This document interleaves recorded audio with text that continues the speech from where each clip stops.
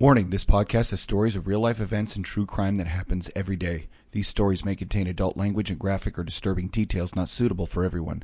Listener discretion is advised. 132 I've got him at gunpoint. Check your left phone, we're going to pull that direction out this side. They're pulling them out. 1011, advise ready for camp.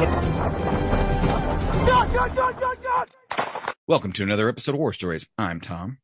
And I'm Chuck. And we have one of our favorites back. Ken, how are you, sir? I'm good. Always good to be with you guys. Ken is I like to call him the background whisperer. That's me. Yeah. In fact, if you don't have backgroundwhisperer.com, you should register that. I think. That's so cool. That'd be easy to remember. Right. Exactly. So Ken is here, and it kind of came about because here's the thing. We all talk, when we're not on the show as well. And there's some reactionary policy coming out now that we instantly started talking about on social media. And we thought that'd make a good show to talk to you guys about, because it's probably, I would say, outside of law enforcement, a very misunderstood technique or tactic, if you will. It's this whole reimagining of police too. Yeah, for sure. And it's crazy. So we are going to talk about what the hell is a pretext stop and why people want to get rid of them and how that is a terrible idea. Very bad idea. Yeah. Mm-hmm. So let's just, I think, jump right into it, shall we, boys? Ken, why don't you explain to everyone what is a pretext stop? A pretext stop is where a copper's on the road, and it doesn't matter where you are. It could be anywhere, and you see a car in a bad area, and you see that they have a broken tail light, or their license plate light is out, or the signal's not working, and you decide, I have a legal right to make this traffic stop. So that's the pretext. And then when you stop them, you find guns in the car, you find criminals, you get their driver's license as a course of duty, you run their license, their driver's license, and they're a wanted felon. Murderers have been caught using this technique. It's perfectly we'll get into it. Legal. Yeah. And so let's I'll give you a for instance, because I used pretext stops a lot. And any cop that doesn't isn't doing his job. How's that? I'll just say that right out the gate.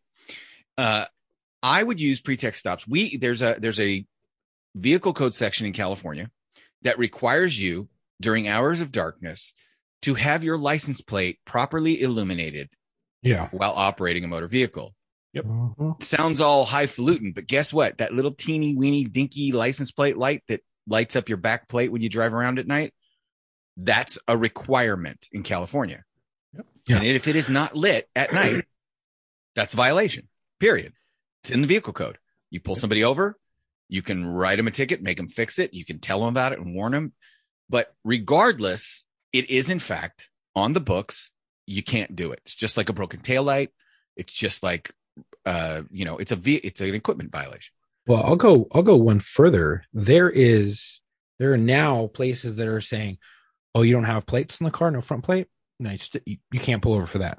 You can't do that. Right. Oh, and that's another good example. In California, you're required to have a front license plate on your car. Yeah. However, what we would do is we'd be driving out at 12 o'clock at night, 12:30 at night. If you were in the area of a bar, or if you, all kinds of things. If you're in a drug neighborhood and you see a car that is suspicious and you want to investigate it for either drug activity, or you want to investigate it for a DUI, or you want to, whatever you want to investigate it for, you see that there is a de facto, an actual violation, right?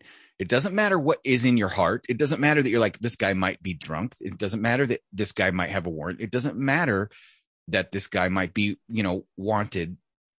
The fact remains, there is an on the books violation on the vehicle. Mm-hmm. So you pull them over for that. That's it. Now, if the dope comes, or if the drunk driver comes out, like whatever comes out of that car, It doesn't matter because you had a legal, lawful reason to stop them, right? Yeah. Yeah. And to, I mean, basically what they're saying is all those little tiny ticky-tacky administrative laws, you can't enforce them anymore because we can't tell if you're enforcing it because you want to stop them for other reasons or if you want to stop them just because of that violation. I don't quite get. I mean, maybe you guys can explain it to me. I don't understand how you cannot stop somebody for a real violation. So check this out. There's been word that has come out, and they're saying that that minorities get pulled over more than like white people, right? And so they're saying that this is to protect the minorities because they're the ones who are getting pulled over for the chicken shit violations that are ended up leading to prison times or jail sentences because they had unregistered firearm in the car, concealed firearm, felon with a firearm, and all this other stuff. But you're still out committing crimes, and that's crazy to enact a law and saying, well, you can't pull anybody over for a pretext stop, for expired registration, no front plate, or other things because this is we believe it's targeting minorities. And I've heard of that coming out, and that's a lot of the reasons why a lot of this reimagining is going on of police and law enforcement agencies. Right. Well, there's a lot to it.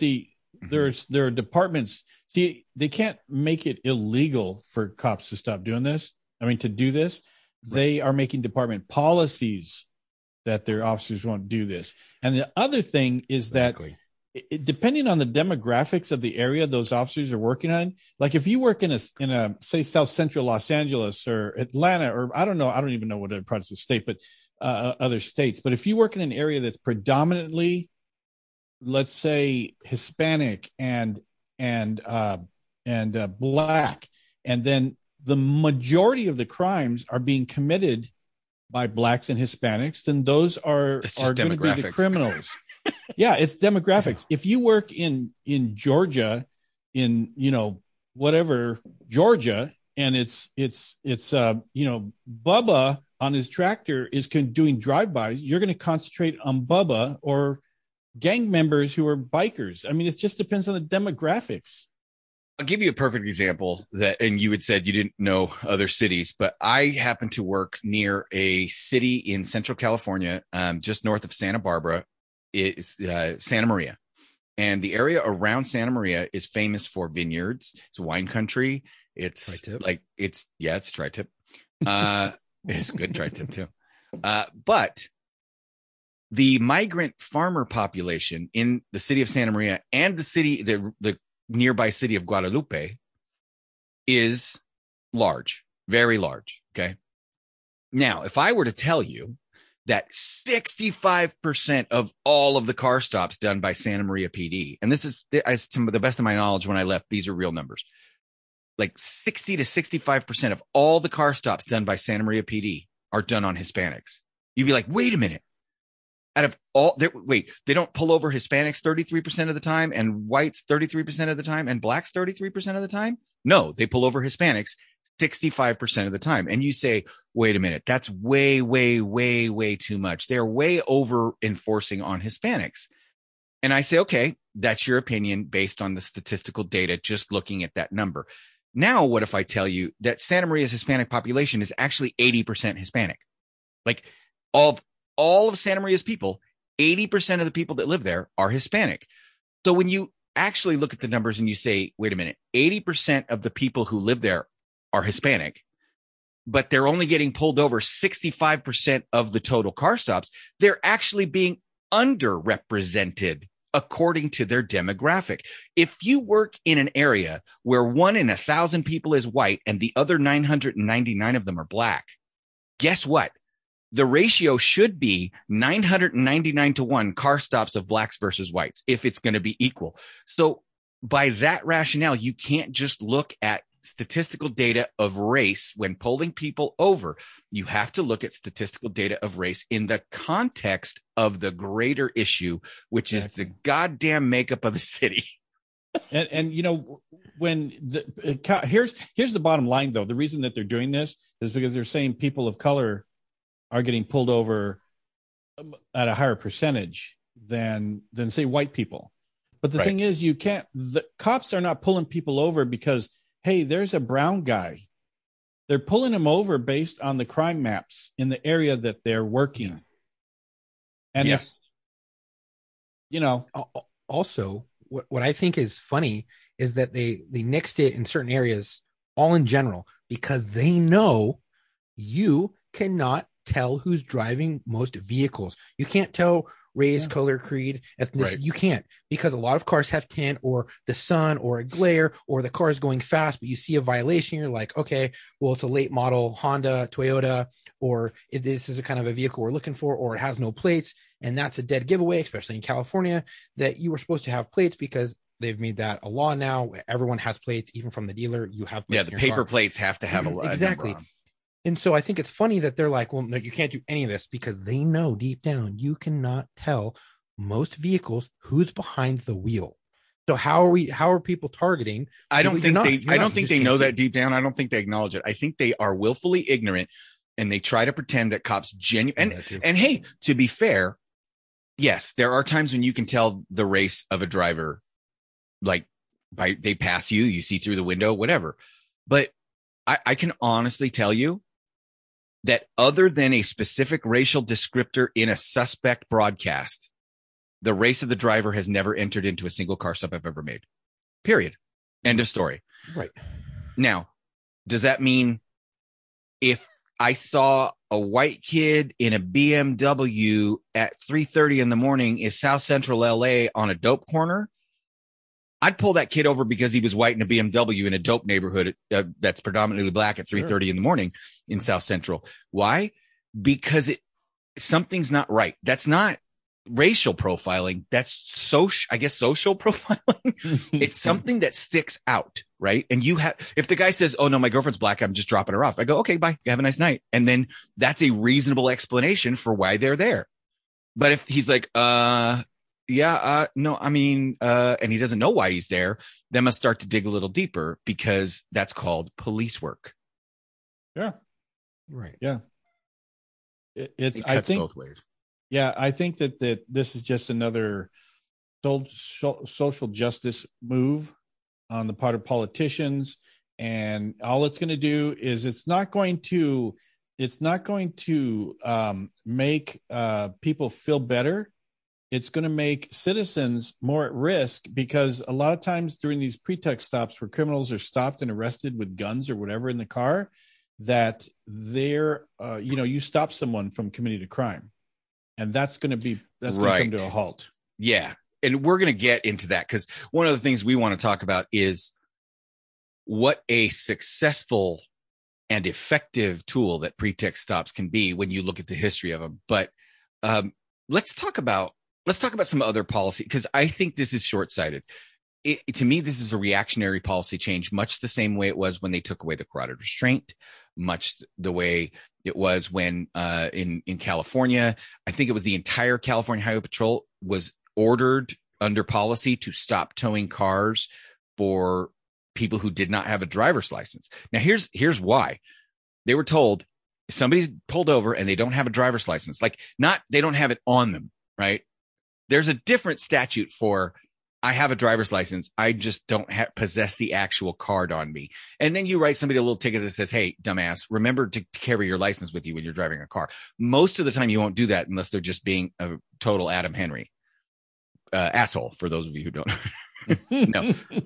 But if they actually have never been issued a driver's license, which is different than driving on a suspended license. This is somebody who literally never went, took the test, has no license. You can tow their car by law, right? But the California Highway Patrol was ordered not to tow the cars for that violation. Now, the reason was who in California would be the most likely to not possess a driver's license. That would probably be someone who can't obtain one. And the people that can't obtain them are people without proper documentation that they are in this country legally. So if you are not in this country legally and you cannot obtain a license, but you're driving around, guess what happens when you get pulled over? They're going to tow your car. Well, immediately towing someone's car for not having a license got branded as racist, because there was a Dude. crap ton of cars that were being towed from Hispanics.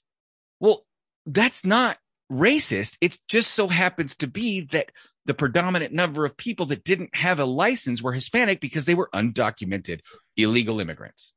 So to speak on that, which is funny, is that there was a 30-day hold thing. If certain things you could meet, you could hold the car for 30 days and do a 30-day hold on it. Right. That got nixed, and people were quick saying writing in a hurry. Yep. no more 30-day holds. It is Mhm. unfair to those of people of less fortune who basically cannot afford stuff, and they linked it to minorities without saying minorities, even though in California it's not necessarily the case in certain areas, and it's the majority or the median.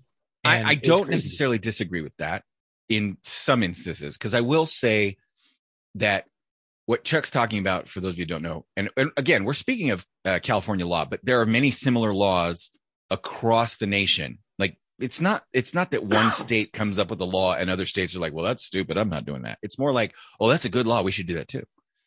And when you have people getting their car towed, there's an option to not just tow it, but impound it and seize it for an entire 30 days where they can't get it back for 30 days. Well, what does that mean? Tow fees, impound lot fees. Like you're going to have to pay for storage of that car at the tow yard. So when they go to get it out 30 days later, it's going to be the tow cost, the cost to get the car back, the cost to get the registration, the cost, all that stuff, at plus 30 days worth of impound fees that they have to pay before they can get the car back. And guess what? Most of those shit boxes aren't worth what it costs to store them for 30 days. But the politicians, good. No, I was just saying. So what happens? Well, they don't pick up the car. They just leave it auction. And it goes to auction, right? So I understand to some extent why saying, okay, the 30 days of impound fees impacts their ability to go to work, their ability to earn money, and then their ability to pay the fees to get the car out. So we need to revisit how we do that. That's a different conversation than 30-day impounds are racist, which they're not. They're 30-day impounds. So the politicians, they weren't concerned that somebody was out there who didn't have a license to drive, right, and could put the population at risk by not having a license. They couldn't get insurance. So in the event that they hit somebody, there was no insurance to cover those people. And the thing is, though, it wasn't a change in the law. It was a change in policy. Right. So when you do that, so now it's a hardship on illegal immigrants to be able to get their car out of impound. Okay, so it's a financial hardship. So what happens when you stop the white guy who doesn't have his license on him? And is that racist because you tow his car? Right. So if you're allowed to tow a white person's car and impound it for 30 days because they're white, but you're not allowed to do it to a Hispanic person, that is racist. Or what about this? The person who's had multiple DUIs, had a suspended license, is driving on a suspended license. You pull him over, he's in clear violation. He doesn't have registration, everything's suspended. I think it's 14601.1, I think. I could be wrong, but it's a subsection of this, driving on a suspended license. And you have the authority and the right to impound it for 30 days. But based on that whole policy or policies from other agencies, you're not able to do it. And then you're like, okay, well, I have to give him a reasonable amount of time to get someone to come and get the car. And then even though you can't get someone to get the car, you're like, okay, well, just walk and leave it here. And you come back, 10 minutes later on your regular patrol route, the car's gone and he's back in there driving it. And now he gets into a DUI later on down the road and smokes someone. Whereas if you could have just impounded that car for 30 days, he's probably not going to get that car back.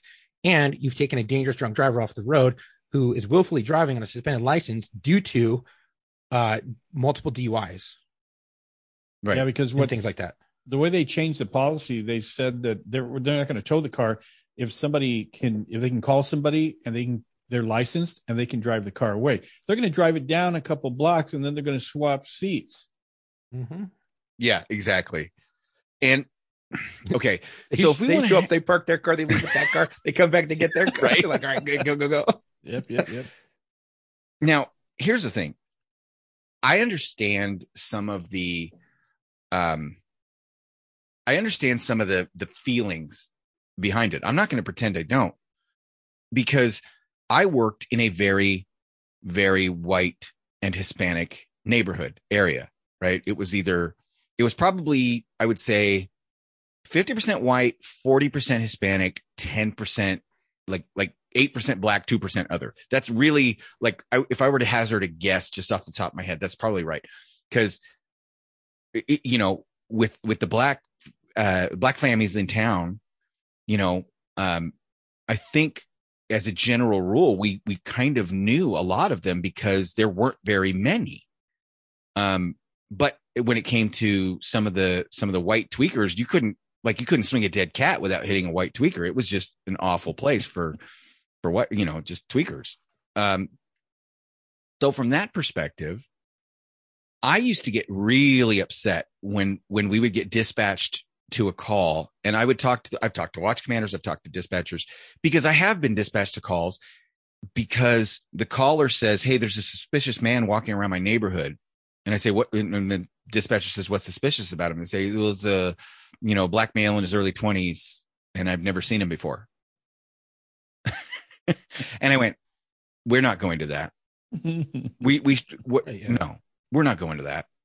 And there's a name for it. There, it's the name for it was walking while black. You can look up articles. There's driving while black. There's walking while black, and it's one of the most dumb, idiotic, racist, like stupid shit. And guess what? A lot of times it is not generated by the cops. It's generated by Gladys Kravitz looking at her fucking blinds and seeing some dude just trying to collect for charity or sell candy bars door to door for, his school or whatever, but she's never seen him before. And he's got darker skin. Maybe he's Hispanic, maybe he's black. And so fucking Gladys Kravitz calls the police station. And unfortunately for my department, it was, if you call, we show up. Right. Like a lot Isn't of that that just happened where these guys, this father, son, and some third guy got convicted in some state. Mm-hmm. I think it Ashad Aubrey? Yeah, Ahmad Aubrey. Mm-hmm. I don't want to say the name wrong, but that's because it was the opposite of Kyle Rittenhouse. They all got convicted. Yeah. And he looked suspicious. He was a black guy. He looked suspicious. Right. And so they just walking. So now they're in prison. They're not going to see daylight. No. Yeah. Now, I, as being the person that I am, I would try to get my way to see my way out of going to those calls, because that I would tell the watch commander, I'm like, "Are we really going to that?" And a lot of times the watch commander would look at the call and say, "No, we're not going to that. There's not enough there, And so we would have the dispatcher call the person back and say, "Hey, call and let us know if there's something more suspicious, but we're not coming out just for somebody walking down your neighborhood. That's not illegal." However, if there was no way I could avoid it, I would go, and generally I would be UTL, which is unable to locate. And you get out there and they're just gone. Now, that doesn't mean I didn't see them. Not GOA. It just means means that when I got there, I didn't see anything suspicious. So that must not be the person that they were talking about, right? They said it was a suspicious person.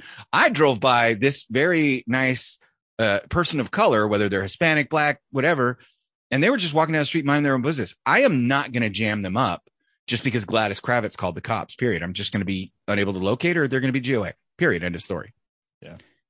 That's what good cops should do. Does that always happen? No, it doesn't. But here's the little secret.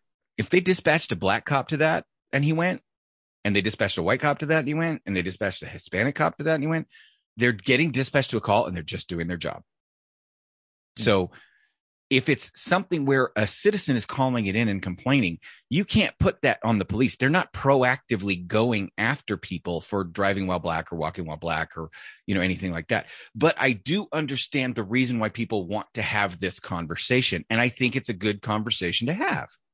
Mm-hmm.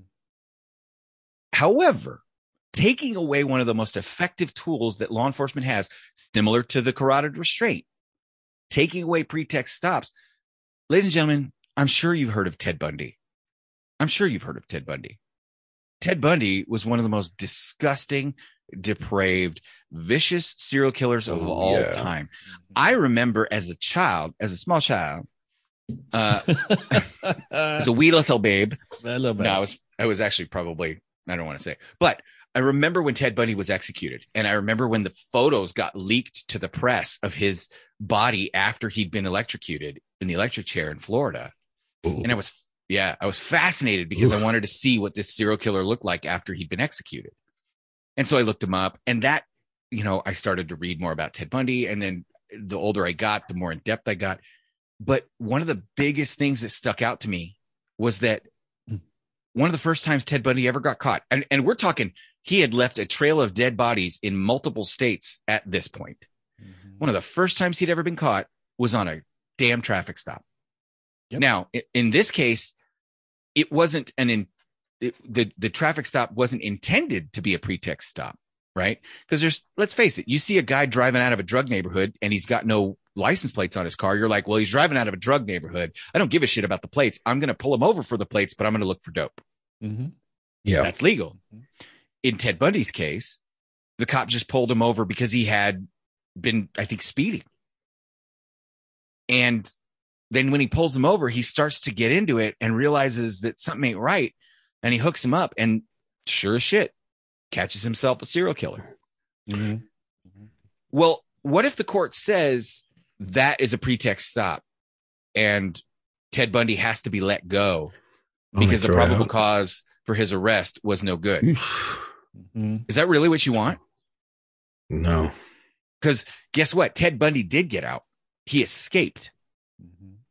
He escaped after that pretext stop, and he made it to Florida, where he terrorized a sorority house and brutalized a bunch of college-age women before he was eventually caught for the last time and then subsequently tried, convicted, and executed.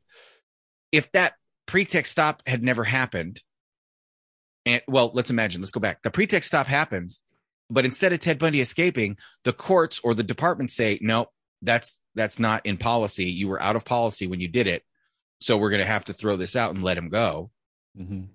Then the department is releasing Ted Bundy back into the wild to viciously and brutally beat and rape the corpses of college co-eds in Florida. Right.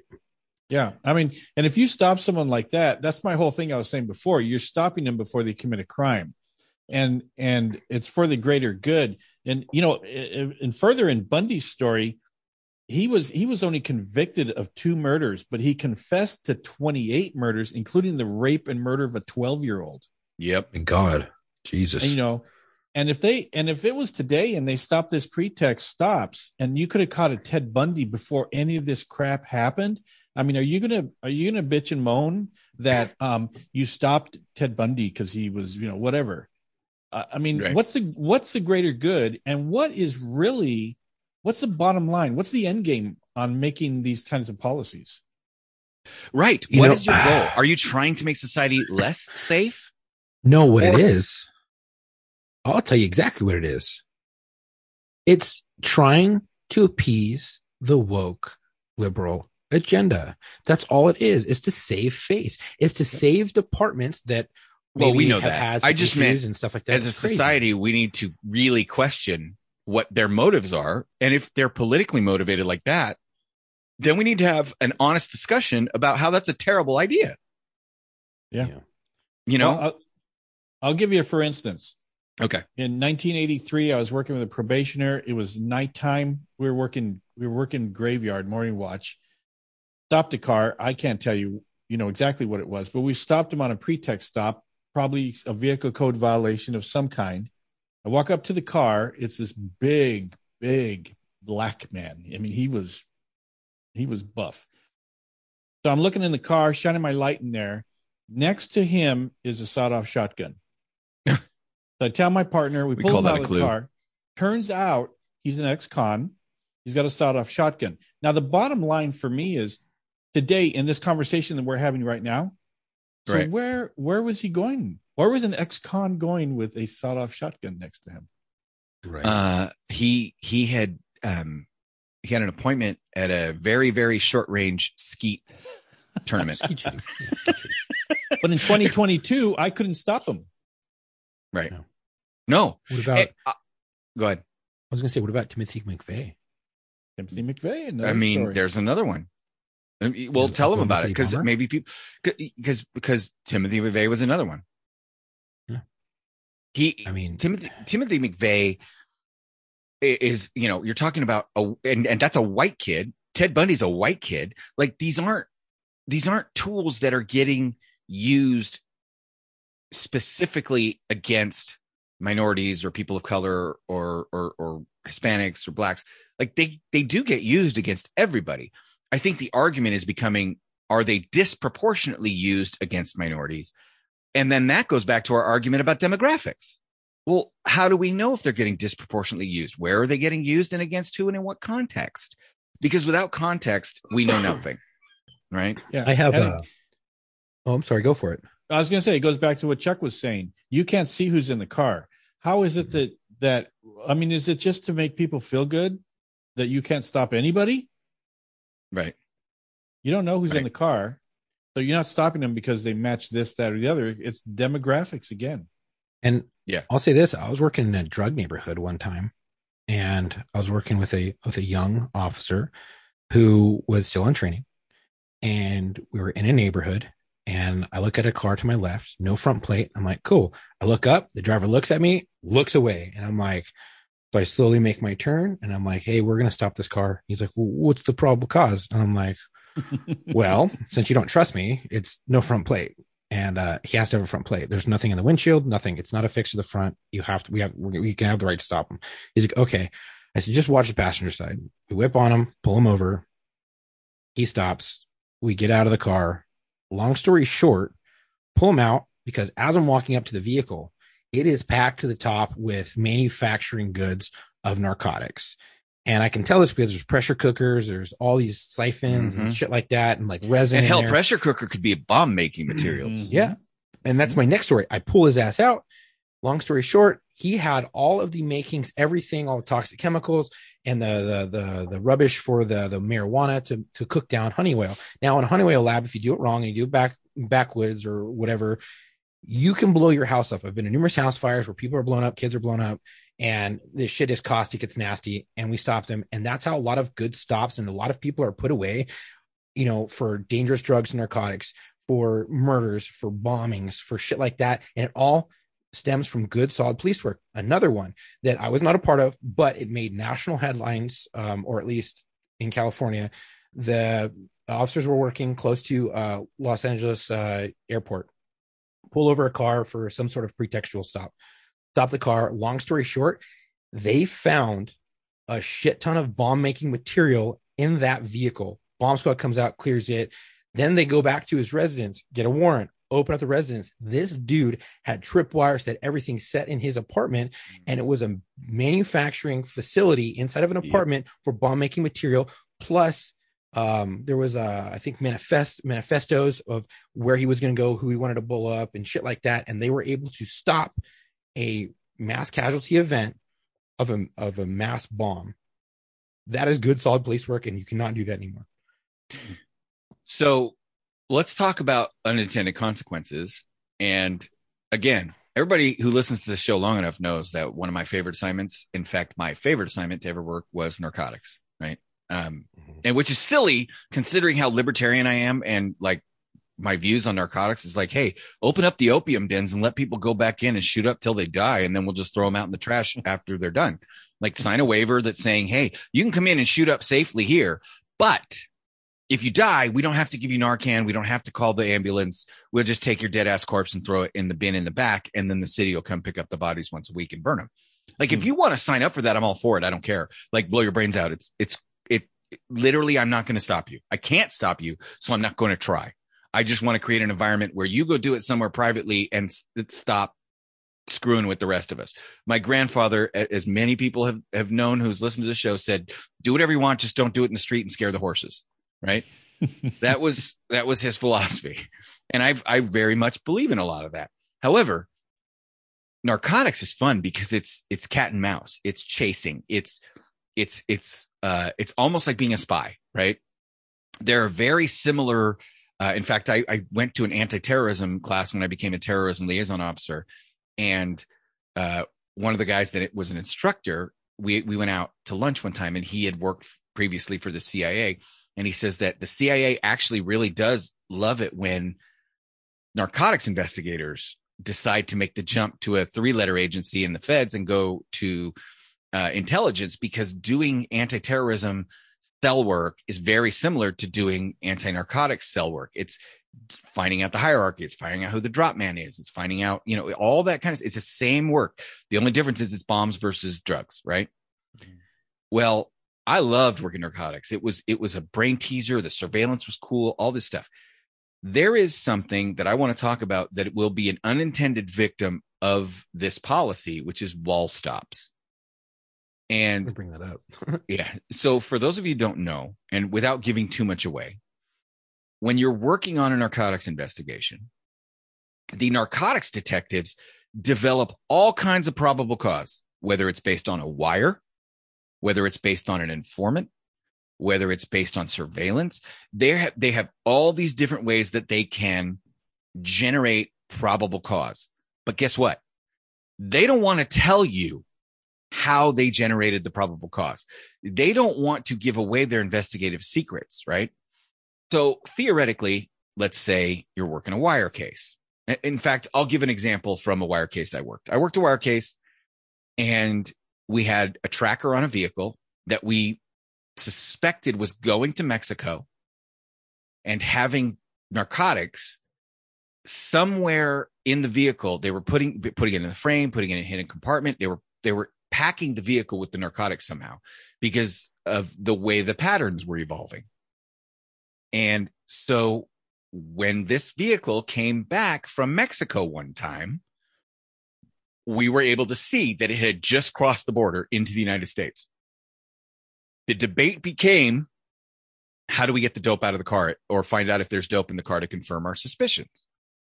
And if we smash the car as a full narcotics team with all the stuff that we generated with the informants and the wiretap and all this stuff, if we smash that car and we come up with dope, then when we go to court, guess what we're going to have to do, people? It's called discovery. We're going to have to lay out our case. We're going to have to tell this drug smuggler how we were able to come up with enough probable cause to stop their car. And that will reveal that there's an informant. That will reveal that there's a narcotics investigation. That will reveal that there may be a wiretap. It will reveal all of these things, right? Now, there's ways to try and delay that, but you can't stop it. However, there's something called a wall stop.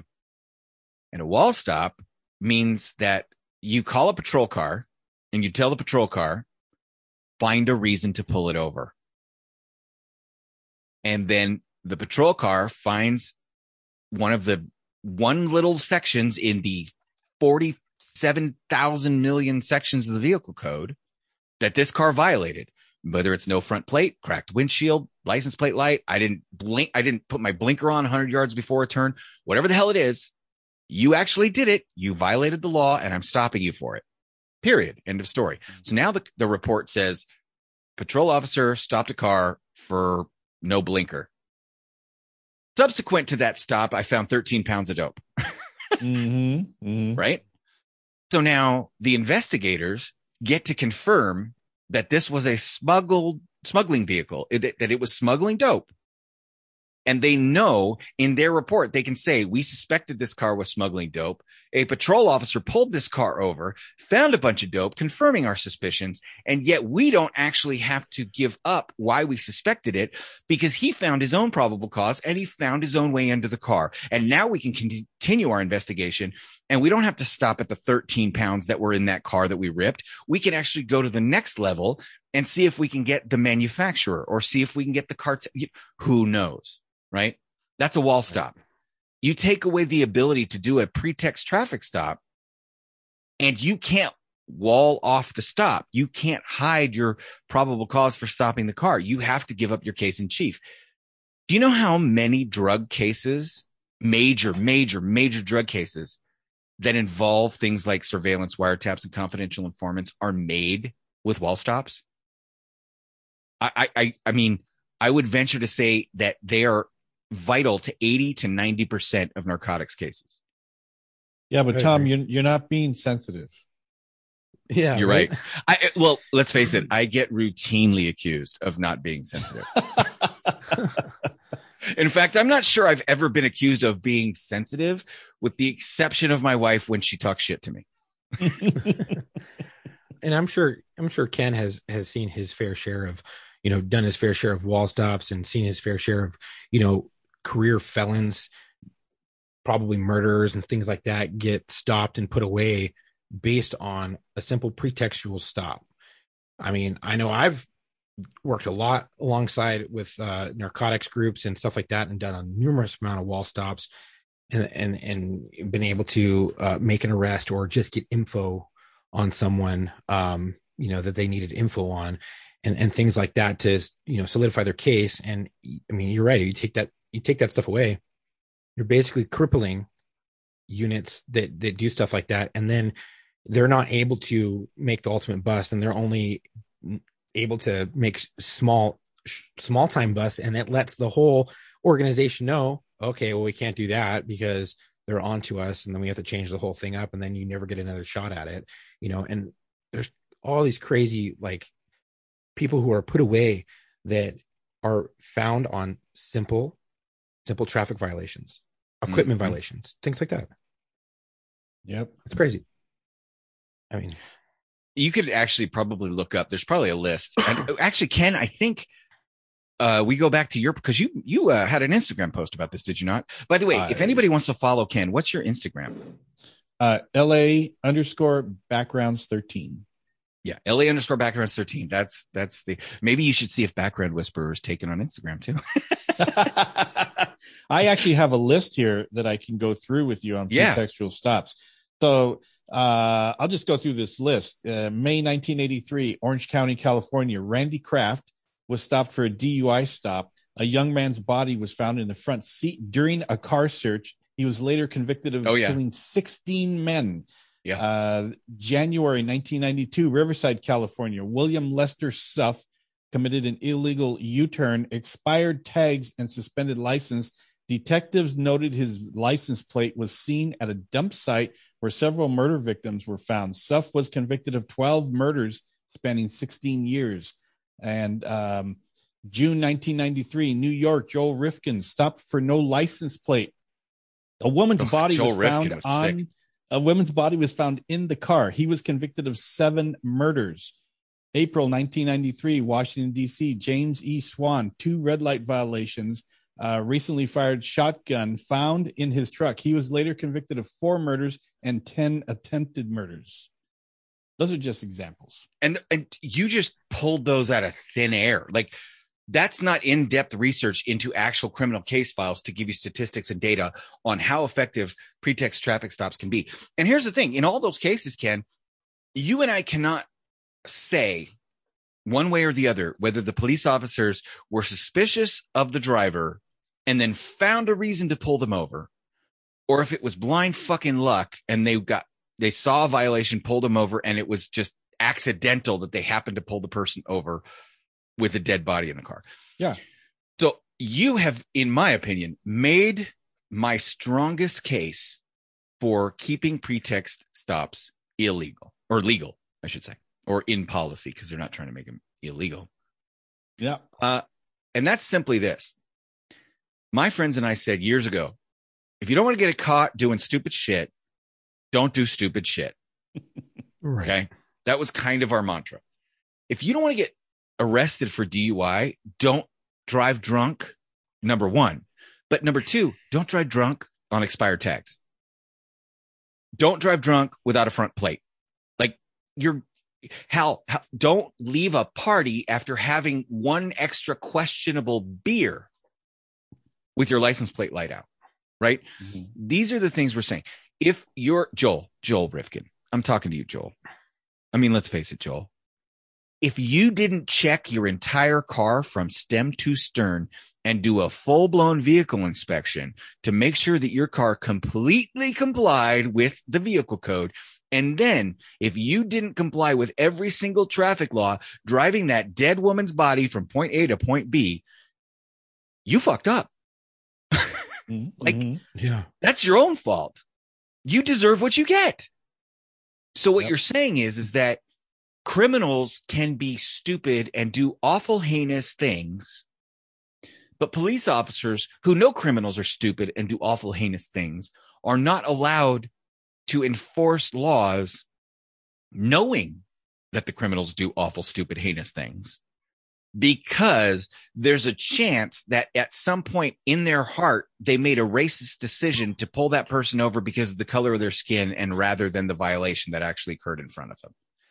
So what you have just done is effectively impugned the integrity of every single law enforcement officer in your department by saying, look, we think most of you assholes are doing this to be mean, and so we're going to take it away from you, rather than standing up for them and saying, no, most of our guys are doing it right. And when we find the ones that are doing it wrong, we run them out of town on a rail. So that's what should happen. I think it goes back to the whole, well, we have to appease the woke, agenda, because there's less agencies, or there's a good amount of agencies that back their officers and and back the stuff they do, especially in Florida. And you see it come out a lot on national television and stuff like that.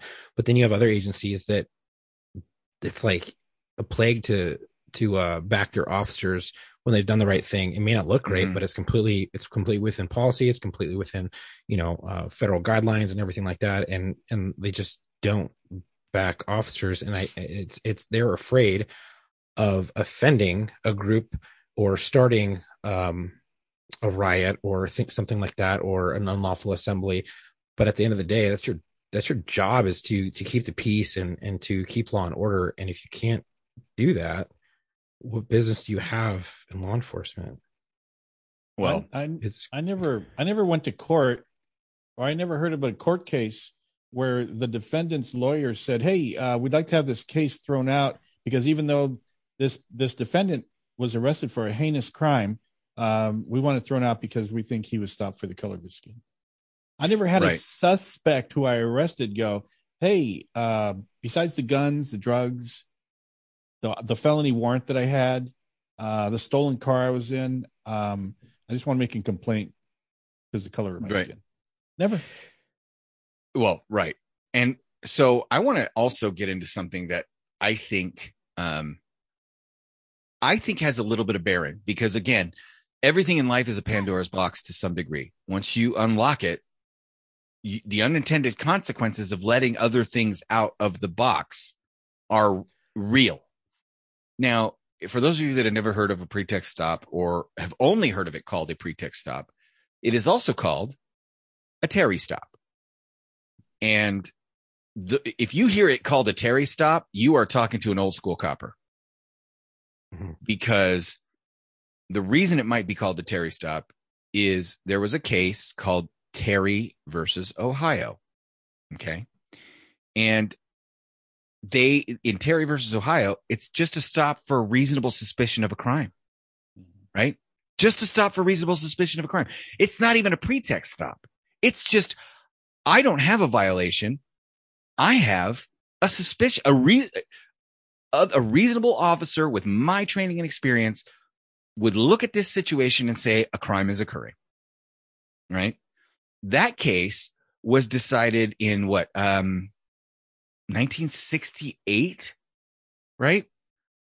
And then I think Wren versus the United States was the actual pretext stop case, and that was 1996. Well, if you want to go all the way back to Terry and say, well, cops can't stop people with no probable cause just based on reasonable suspicion. So what you're saying is that we can start to go back and look at cases that have already been decided by the Supreme Court as far back as the 60s and reconsider whether they should be legal or not. Because the Supreme Court has already ruled that these are constitutional and legal. And guess what, people? If they were racist, they would not be constitutional.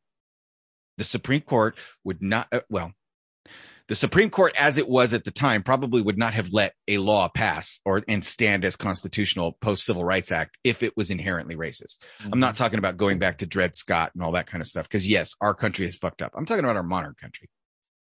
Well, that means that the Miranda decision was in 1966. Terry versus Ohio was 1968. Roe versus Wade was 1973. So if you're trying to say that we should start opening up Supreme Court cases and revisiting whether these things are constitutional, you're opening the door to revisit every Supreme Court case since that point and decide whether it's constitutional. And that's an unintended consequence. So, folks, you gotta think, if you're calling for pretext stops to end because they're racist and unconstitutional, but you're saying, no. The Supreme Court decided Roe versus Wade in 1973, and how dare you think we should revisit that case? Well, then guess what? You are a hypocrite. You are on the wrong side. Because if it applies to one, it applies to the other. And in the law, at least and for now, while we still have a fair and reasonably equitable legal system to some extent, that will still apply. And people will, the Supreme Court will still say, well, if we can open one case, we can certainly open another. But the way they're getting around it is they're not challenging the legal aspects of it or the legality of it. They're making policy. Right. Yeah. And that like is how you know it's political. Like the whole, you brought it up earlier, Tom, the carotid restraint hold. Mm-hmm. Now, that has been policy. It's not a law, it's policy. But a lot of states... Well, no, in California now, isn't it illegal? Yeah, I think so. Well, I was going to there's a touch state on that. law, so, but yeah. Right. So a lot of states have put a kibosh on carotid restraint holds. And so I brought it up one time and I was like, okay, well, this was actually a real scenario that happened, not with me, but with someone else. But I used it as an example. I said, what if me and my partner are on a domestic or something and we get into a fight and this guy starts going for my partner's gun, starts hurting my partner. And I have the full right to take my service weapon out and deliver a contact shot. But what if it's in such a precarious position that I'm afraid I may shoot my partner as well as the suspect? And I don't want to do that. But the suspect is giving me his back and I have a clear shot at a carotid restraint hold and a rear naked choke. Can I do it? And they said, no. And I said, but it's deadly force. They said, well, if you do it, because there's policy against it, you will be fired. But federally, you'll be okay. You'll be clean in the lawsuit and won't go to jail, but you'll lose your job. You'll be out of job. I'm like, so the next option is I take my knife out and I stab him with my knife, or I hit him in the head with my baton. So you'd rather have me hit him in the head with my baton, crack his skull open, or stab him a shit ton of times, in hopes that my partner doesn't get killed or seriously injured, when I could have just ended it by a 3-second choke, rendering him unconscious. Right. And they were now, I'll give you a real world example of that. I'll give you an actual real world example. These are cops that I worked with. And again, some of the cops I worked with, by the time I came on, one of the guys that I worked with as a sergeant, he had worked the Hillside Strangler case. That should tell you some of the old school guys that I worked with, right? Mm-hmm. So this guy, he's fighting with a suspect. And he's an old school copper. He ends up on his back and the suspect's on top of him. And his partner comes in and his partner's young and in training and really like amped. And he's on his back. Suspect's on top of him. They're starting to wrestle. It's becoming a bit of a fight for his life because the suspect's going for his gun.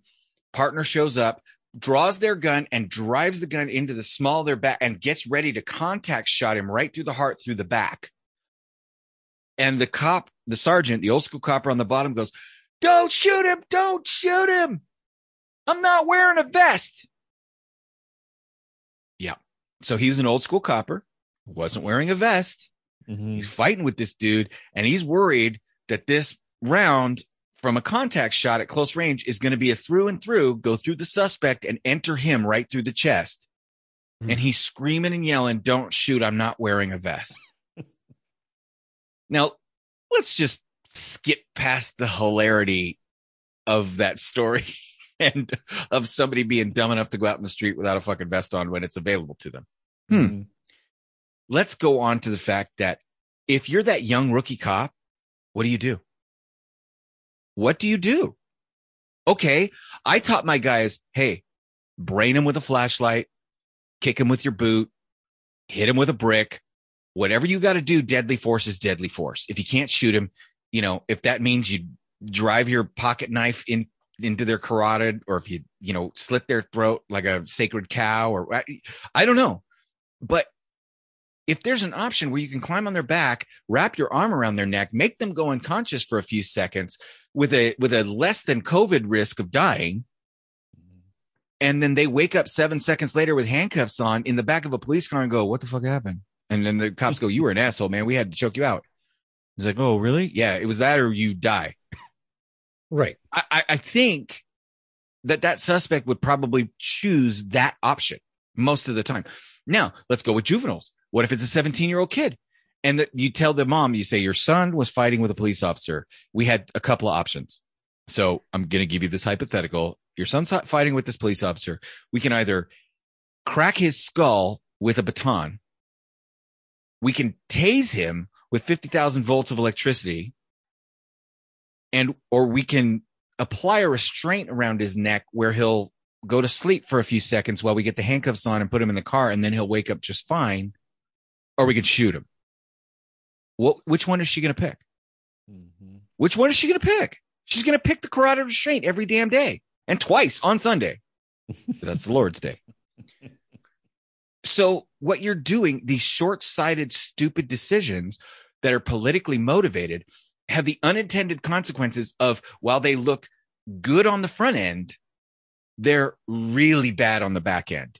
And, Dan Crenshaw, and I know a lot of people are on the fence about whether he's a rhino or whether he's, red flag, all this. I'm not talking about Dan Crenshaw's politics. I'm talking about something he said. And what he said in an interview was, we are more interested in feeling good about what we are doing than we are in actually doing good. And in this case, it's very, very obvious that that's what's happening. We want to feel good about saying we don't want people of color stopped more than they should be, which is the right thing to do, right? It's correct for us to say law enforcement and justice should be blind. That is the correct thing for us to always be saying. But to make us feel like we are doing that, we are willing to do things that A, aren't actually doing that, and B, are detrimental to society. That's that. I mean, you guys can tell me I'm full of shit, but that's the way I see it. Well, when you look through everything is through a racial lens. Then you come up with these knucklehead policies, taking away the chokehold that has to do with race, pretextual stops, race. Anything that's anti-cop has to do with marginalized segments of society that are getting picked on, rather than keeping the population safe. Right. Yeah. And I get it. I understand. We want, one of my favorite shows, and I would encourage every single person who listens to this podcast, if you truly want to understand how awful this all is, and I mean awful, like, there's so many no-win situations for anybody involved in law enforcement and in public governance. Go watch The Wire. It's 5 seasons on HBO. It's like 10 episodes a season. So you got 50 episodes maybe to get through it. One of the best shows ever made, one of the most realistic cop shows ever made. But what's amazing about that show is the cops are messed up. The criminals are messed up. The department is messed up. The city hall is messed up. The school district's messed up.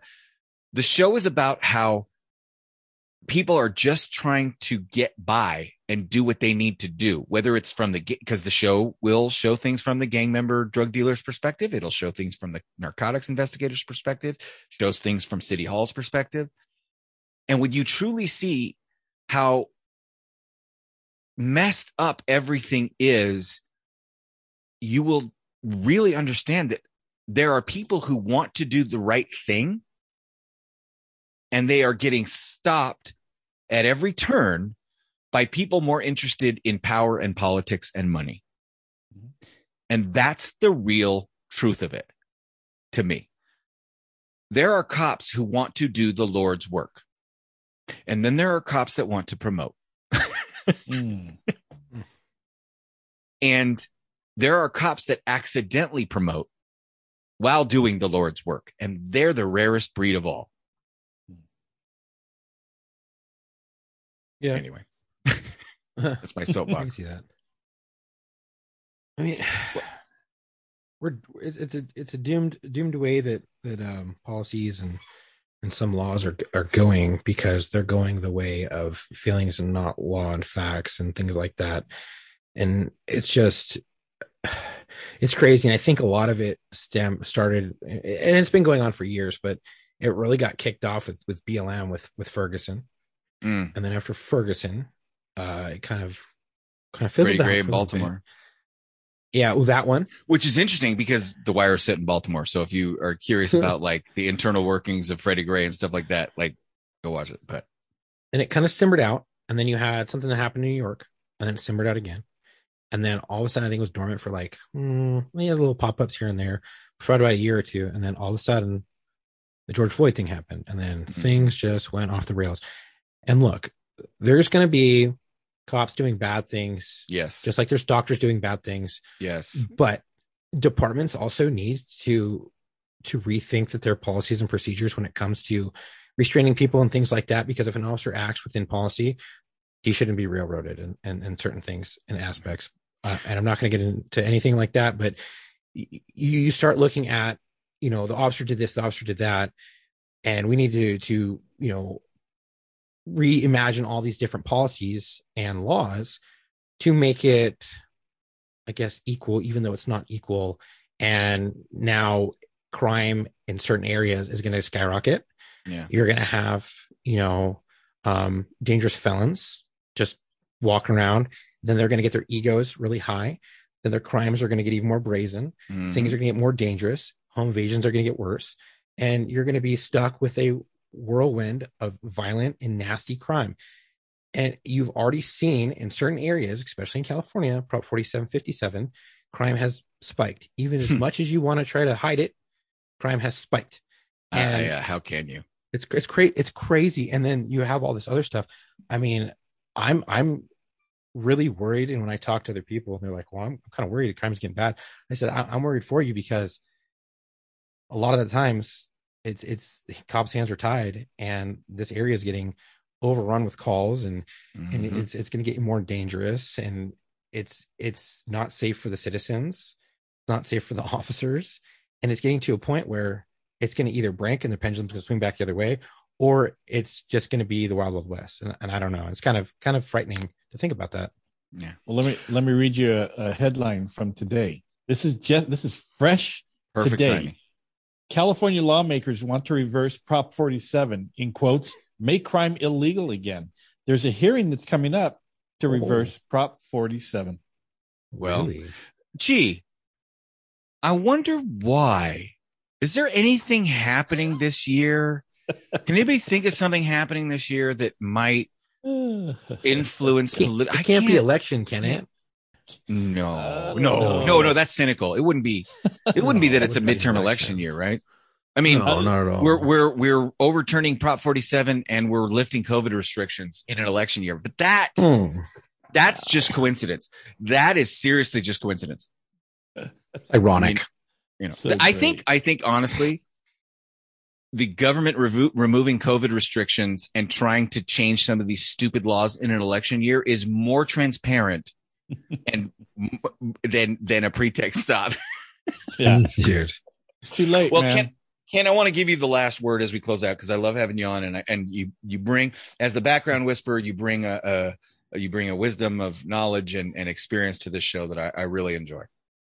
I just want to mention that if you hear this stuff and you hear anything that's attached to some kind of social justice thing, society's going to pay, and you need to vote these people out, these that make these kind of policies, and that's the bottom line. Is it's not going to help. It's not meant to help the common citizen. It's Right. it's going to hurt.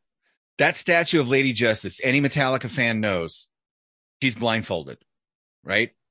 She's supposed to be blindfolded because justice is supposed to be blind. Mm-hmm. It's supposed to apply equally. But as soon as you start making social justice laws, you are effectively cutting holes in the blindfold. Instead of demanding social justice, you should be demanding justice done right. And that's blind. If it's driving while black, call it out when you see it. And I'm talking to the members of the black community, the members of the Hispanic community, the members of the white community, white cops, black cops, Hispanic cops. When Gladys Kravitz calls about the guy in her neighborhood, drive over to her house and say, ma'am, what was wrong? Why were you suspicious? What's going on? That's actually doing police work. That is calling people on their bullshit. And that's really what we need more of. Make them say it out loud. Yeah. So they hear make it. them say, well, I mean, he was black. You go, Ooh. okay. So that's the only reason. Thank you very much. Don't call for that anymore. Mm-hmm. Call people on their bullshit. Do not manufacture bullshit so that you can avoid the hard topics. Because let's face it, there are hard topics and hard discussions that we need to have in this country right now. They're very hard topics and discussions that we need to have in this country right now. And I'm willing to have them. Unfortunately, I'm only willing to have them with adults. Well said. Anyway, Ken, I want to thank you. How can everybody, first of all, I call you the background whisperer. If you guys are looking to get involved in law enforcement, and I thought I would ask you, Ken, do you help anybody going into a background process for a public safety job? Do you help firefighters or do you help parole officers? Or so anybody that's going through a background investigation for a public safety position, you can help them as well. Yeah, there's a difference between civilian positions like firefighters and police that are sworn, but the application process they're the same. And right. So I help anybody different. Yeah, but it's just as simple as that. But I've been doing it a long time, and I know backgrounds, and I'm able to. I'm always willing to help people who want to apply, and we need good people in there. So yeah, give me a call. Now especially. But I if you're crazy enough to want to do it, Ken will be the guy. Where can they reach you, Ken? At www.policebackground.net. And go there, fill out a contact form, get a hold of me. Also, we also have the Police Applicant Podcast that you can find it on Apple or Spotify, and just there's tons of stuff. Tomorrow we're going to record episode 31, so we're doing pretty good episodes. Oh, look at that! All right, yeah, and where it's called the Police Applicant Podcast. That's like, I'm assuming Apple Podcast, Spotify, Google, all that stuff. Okay, great. So guys, check that out. We get people all the time asking for where can they find more content like us. So if you're interested in that kind of content, Ken's got that. What kind of people do you have on, and what kind of things do you discuss? I mean, obviously background stuff and application stuff, but tomorrow we're going to do an episode. We have a series called A Day in the Life. We're going to interview a SWAT trainer, and he teaches SWAT operators regionally. And we've done the PHS, the application, You Lie, You Die, the poly, the psych, everything that has to do with hiring. And there's an episode for it. Let's do me a favor. Ask him if the whole standing next to the target during a live fire exercise is truly necessary in SWAT training. Only if you're tough. If you're tough. So, anyway, well, thank you. And again, if the Background Whisperer is yours, it's my gift to you. If backgroundwhisperer.com is available, go with God. Enjoy. Oh, that's funny, man. But people can also find you on Instagram at LA_backgrounds 13. Okay, so you can follow Ken there. Got great information. In fact, that's kind of where this Pretext stop conversation came from, as Ken posted about it. We were already thinking about talking about it, and I hit Ken up and I said, let's do it. Let's get into that, because that's a debate, man. And there's a lot of these debates to be had. So these war stories, sometimes we go into policies and procedures, because this is the shit that civilians really do need to understand, because when you see these articles in the news, it's going to be dominated by the opinions of the people writing them. And you should really understand what they're talking about from a a non-biased perspective. Well, a little biased because we think they're a good tool, but there's pros and cons, and it is a debate to be had, but it is not a debate to be had lightly. And like I said, it's a conversation that needs to be had, but it needs to be had by grown-ups. Yeah. Hey, Ken, I got a question for you. We get questions frequently regarding hiring questions, any advice and things like that. And I often give them advice and things like that and pointers. Don't. And then I asked Tom, like, hey, you have any advice for this person? And we give our advice.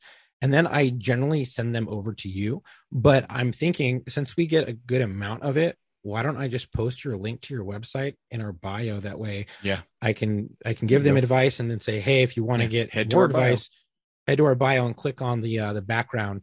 And that's a good friend of the podcast, Ken, and he does a lot of background.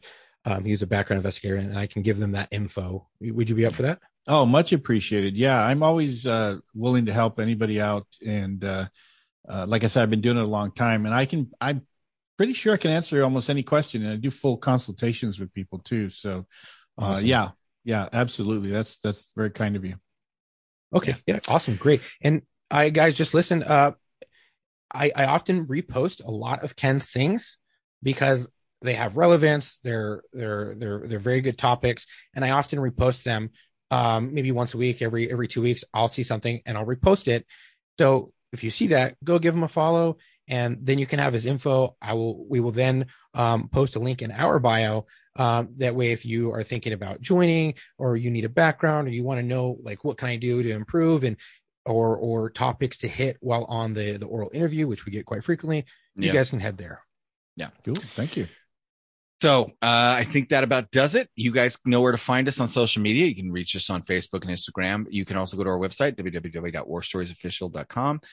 We still have Wibby hoodies. We still have, we've got some new stuff going on. We have been exploring a YouTube channel where Chuck and I will be debriefing some of these body cam videos and some of these law enforcement videos that our listeners send us.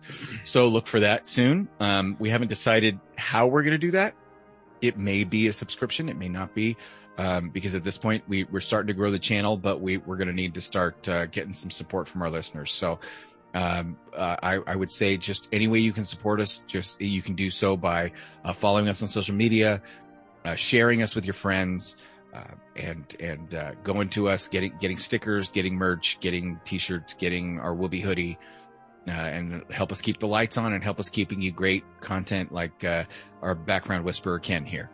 So until our next episode, come home with your shield or on it.